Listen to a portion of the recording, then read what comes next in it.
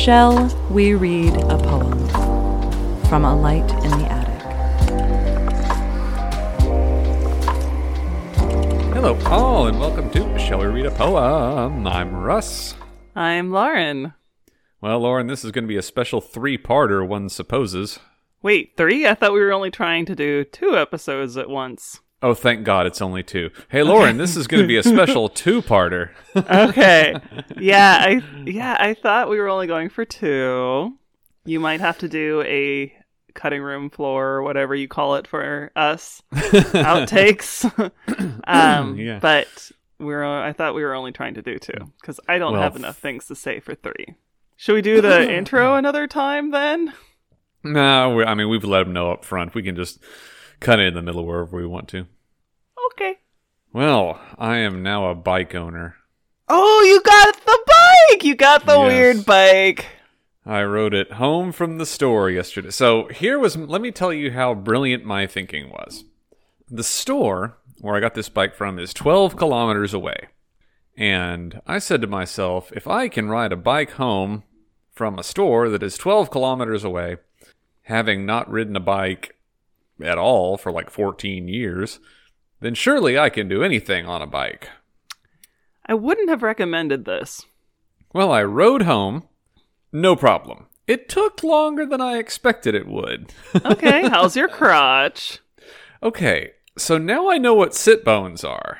That was my act 1. For my encore, I was like, well, if I can ride it 12 kilometers, I can surely ride it to work the next day. And? Well, work is 20 kilometers away. Uh-huh. I'm hurting. Yeah, I always find that when I haven't ridden a bike in a while, or if I'm using a new saddle, that my crotch hurts a lot for the next day. I'm going to have to do something about this. Like, I don't know if, is it bad form to just strap a pillow to the thing? No, so the thing is, it will be fine. Here's how I deal with it. I do the biking thing, my crotch hurts. I stop biking for like 2 days, and then I start biking again, and it's fine. Oh, interesting. You either learn how to hold your weight in such a way that it doesn't matter, or, I don't know, some people say maybe they're calluses, but I don't think so. I think you just learn to hold yourself in a better way. Give the meat some time to rebuild. Yeah, that's the thing, is once you injure it, it's going to be kind of swollen and angry, and then you gotta let it calm down. So give yourself a couple days off the bike before you try again. Well, I've got to take it to the grocery store tomorrow, but fortunately that is only 3 kilometers away. Very doable. I fell so hard on the way to work. What? Huh? What? Oh no! Wiped the fuck out. You have those nice mountain bike tires. I was hoping you wouldn't. Yep. And what now here was the thing. Originally, my ego, I kind of took it break fall style, and so like my hip and knee were a little bit sore, but I think my knee might bruise a little bit, but nothing bad. And my pride was more damaged than anything else.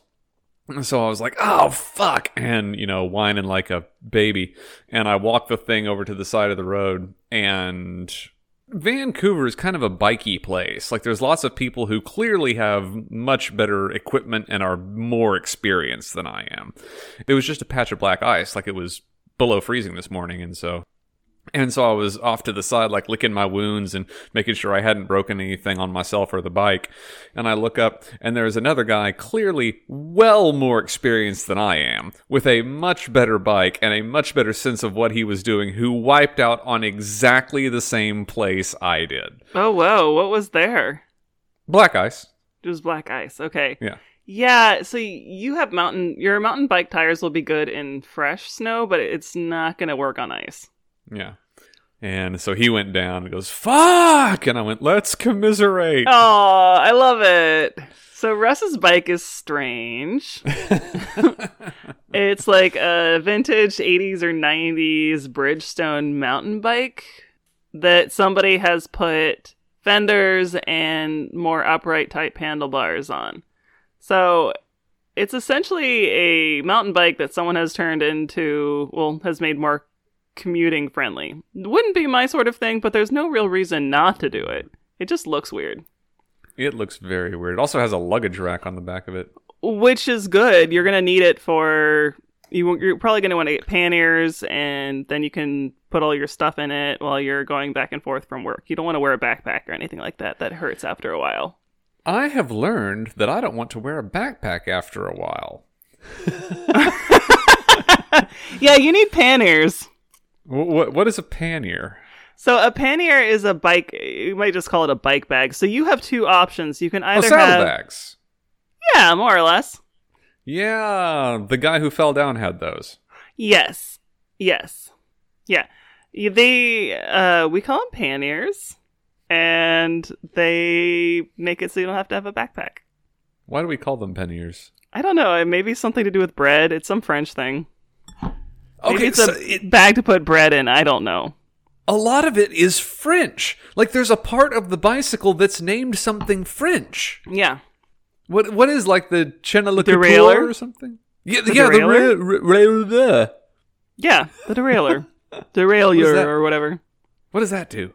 So it pushes the chain over and back on your gears so that you can switch gears. Oh, okay. I was making a fool of myself because I got this place. The name of this shop that I got it from is Village Bikes, and if you're in the area, go see them. They're really nice. And I also remember that I think that's a sex joke because the Village Bike is what you call the promiscuous town woman. The town bicycle, yes. So I was just making every mistake because I don't know anything about bicycles.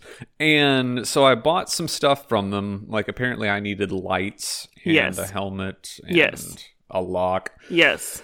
And so I bought these things, and some of them had parts that I needed to, like, screw on or to the bicycle. And so I'm standing there in this bike shop with a repair place next to me, and I go, "Hey, do y'all have some screwdrivers I could use?" Allen wrenches. You need Allen wrenches. Yeah, we got you covered. But you needed Allen wrenches, not screwdrivers. Well, this one thing I was putting on needed screws. Oh, okay. I think it was the bracket to hold my lock. You're in just place. making a wanking motion. Yeah, but it was on the down tube, and the down tube feels like that. Yeah, you're still just making a wanking motion. Well, no topic is off limits today because we've got to talk for a while. I know. I guess we should read some poems or something. That's what the podcast is ostensibly about. Well, who's going first with what? Is yours related to what you've been talking about at all? Not really. Yeah, mine isn't really either. All right, I will start with shaking. Geraldine, now, stop shaking that cow. For heaven's sake, for your sake, and the cow's sake, that's the dumbest way I've seen to make a milkshake. The illustration makes this one. It's a little girl shaking a cow. It's great. I love this poem. Man, what's your favorite ice cream flavor? Chocolate. Mine is stracciatella, or as it was briefly known in the United States, Viennetta. Yes, you do love the Viennetta. Everywhere else in the world it's called stracciatella, and it is a very common flavor that can be found alongside everything else. Would you like to know how I ate chocolate ice cream as a child? Sure, why not? This is despicable. Like, I cannot believe I still have kidneys. What? What does that have to do with your kidneys? Ice cream isn't... Well, I should say that I can't believe I still have a pancreas, I guess, but... Okay, probably more appropriate. All that with the insulin and all that. You get your bowl of chocolate ice cream, and you put entirely too much chocolate ice cream in there. Then, you drizzle it over with chocolate syrup. Okay? It's already sounding better. Then, you wait a little while for it to melt, and then get very slightly gushy, and then you stir it all together, and you drink it. Why didn't you just get soft serve, Russ? You monster. Because this was at my grandma's house, and she had the kind of ice cream that had no name on it and came in a big tub. I'm sure as a child I would have tolerated that. As a child, I very much enjoyed that. God, I've heard of competitive eaters doing this kind of thing, and they wait for it to melt because it's easier to absorb the calories that way. If you You know- eat ice cream, you get fuller faster. Yeah, so as a child, I could eat a fair amount of ice cream, but as an adult, I can only eat a small amount. Mm. And it's something to do with the cold and the fat, because I can eat desserts that aren't cold or not as fatty much faster than I can eat ice cream or drink a milkshake, for that matter. How about ice cream cakes? Unfortunately, that's enough ice cream that I have trouble eating too much, but I can eat a lot of the cake part. Oh my gosh, I love ice cream cakes, and I haven't had one in a very long time. What is the best ice cream cake? I mean, I would say chocolate and chocolate. I The just really like answer- chocolate. You are exactly correct, because it is Fudgy the Whale from Carvel's ice cream store. No. I would not do that. I am too good for that. God, Fudgy the Whale was the freaking best, man. Do you remember? And at Christmas time, so Fudgy the Whale, for those of you who don't know, Carvel was, he used to have like standalone ice cream shops, but I think now they've merged with something else, maybe like Dairy Queen or something like that. But at certain places, you can still find the ice cream cakes, which is all they were good for anyway. I think the last time I got a ice cream cake, it was from Dairy Queen. I think that's the only place we knew where to get an ice cream cake growing up. I remember seeing the Carvel branded ones at Dairy Queen, but, you know, I'm sure it's different in different states. But Fudgy the Whale was their signature cake, and it was a whale made of fudge, and then it had a chocolate interior and like a graham crumb crust. And they would write messages on Fudgy. Now, at Christmas time, they did a thing where they took the Fudgy the Whale mold, so you have like a whale and then a tail poking out the very end, and they turned it 90 degrees on its side. So it became a Santa? So it became a Santa, but like with a fucked up head and a fucked up hat. Like, because it very weird. clearly, it definitely wasn't a Santa hat. It was a weird. whale's tail. Oh, weird! Do you remember the website Cake Rex? Oh, yeah, of course. It was a website where people posted pictures of professionally decorated cakes that had gone horribly wrong. And when I say professionally decorated, I mean like it was usually like Safeway or something like that. But Yeah. in any case, they were epically wonderful and just look like monsters. You can watch the same thing on Netflix now with Nailed It. Isn't there also a show now called Cake Rex? I don't know. There's a show called Nailed It, and all they do is cake wrecks. That is mindless television. There's something comforting about shows where the outcome is predetermined and the fun is in the journey. Because the outcome on Nailed It is you have some bakers who aren't like professionals, but they're not novices either. They're your target audience. They're the Safeway people. Or experienced home bakers. And they are given ridiculously challenging cakes or sweets to recreate. And then they're given a limited amount of time and they're judged on it, off taste and appearance and that kind of thing. And it ends up being a wreck. It is never good. And you just want to see how terrible it's going to become. And that's the entire show. How did they choose the people for it? I mean, they do some of that on Great British Bake Off, but it's usually, at least some of it isn't a wreck. Like, when they get to the really hard ones, maybe half of the class will have a wreck and the other half it'll go pretty well. But how do they choose it for Nailed It? From time to time, you get what appear to be just normal people. So I imagine there's some sort of entry process. But this last one I watched, they had people who were clearly under Netflix contract because I'd seen them appear on other Netflix shows. And so it's like comedians that have a Netflix contract and they have one more thing to do or, something like that. I would love them to do it with grocery store bakery staff. Just get like the Walmart bakers in there. I love Walmart sheet cake. Is it any good? No. Oh. I made fun of Safeway earlier, but when it comes to store-bought baked goods, Safeway's often not the worst. Safeways are big here. Our new local is Save On, I think. But then there's also Costco, and they're a whole different animal. Also, I just realized I live in Canada now, so I'm required to pronounce ice cream flavors with an extra U. You don't I mean, I know it's written with a U, but you have to pronounce it with a U? Yes, flavors. Flavor? Flavor? Yes, flavor. Flavor. Yeah, that's how the queen did it, and they love sucking her dick. Her dead dick. I will never understand. Well, do you have a poem for us? I do. Okay, I'll start with Peckin'. The saddest thing I ever did see was a woodpecker pecking at a plastic tree. He looks at me and says, "Friend," says he, "things ain't as sweet as they used to be." And it's this real weird looking woodpecker, very strung out looking, pecking away at a potted tree. And it isn't really apparent that it's a plastic tree, but I guess it is. Forlorn woodpecker. Forlorn. If you say forlorn, it sounds like forlorn. It does. What are your feelings on plastic Christmas trees, since we're getting very I have a plastic close? Christmas tree. Oh, let's see it. See it? Okay.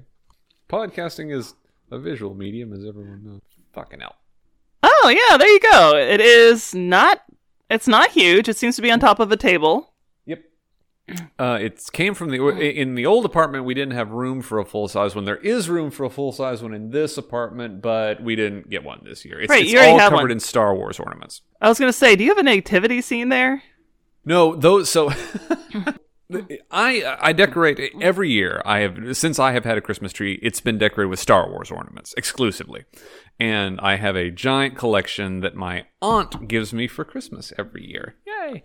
So the ones that look like a nativity and that might as well be functioning as a nativity because there's a baby Yoda in the middle of it, those are too heavy to hang on this tree because those are Bluetoothed together, and if you press the button on any one of them, they all engage in an extended dialogue from the movies. What the fuck? They talk to each other. And so, like, this ornament is Darth Vader, and he says Darth Vader's lines, and then Princess Leia answers over here, and Luke answers over here, and they go, yeah. What? Super cool. I'm not sure I like that. Yeah. It goes on for an uncomfortably long period of time. Yeah, it's probably 7 minutes. Christmas ornaments shouldn't do anything for 7 minutes. I have another one that plays the Mandalorian theme. Okay. Well, growing up, did you have a real or did you have a fake Christmas tree? I'm guessing tree. In Texas, yeah, you probably had a fake tree. And I can only assume... that I had a real tree? Yes. Yes, well, not only that, but my sister and I didn't like the idea of killing trees, so our dad...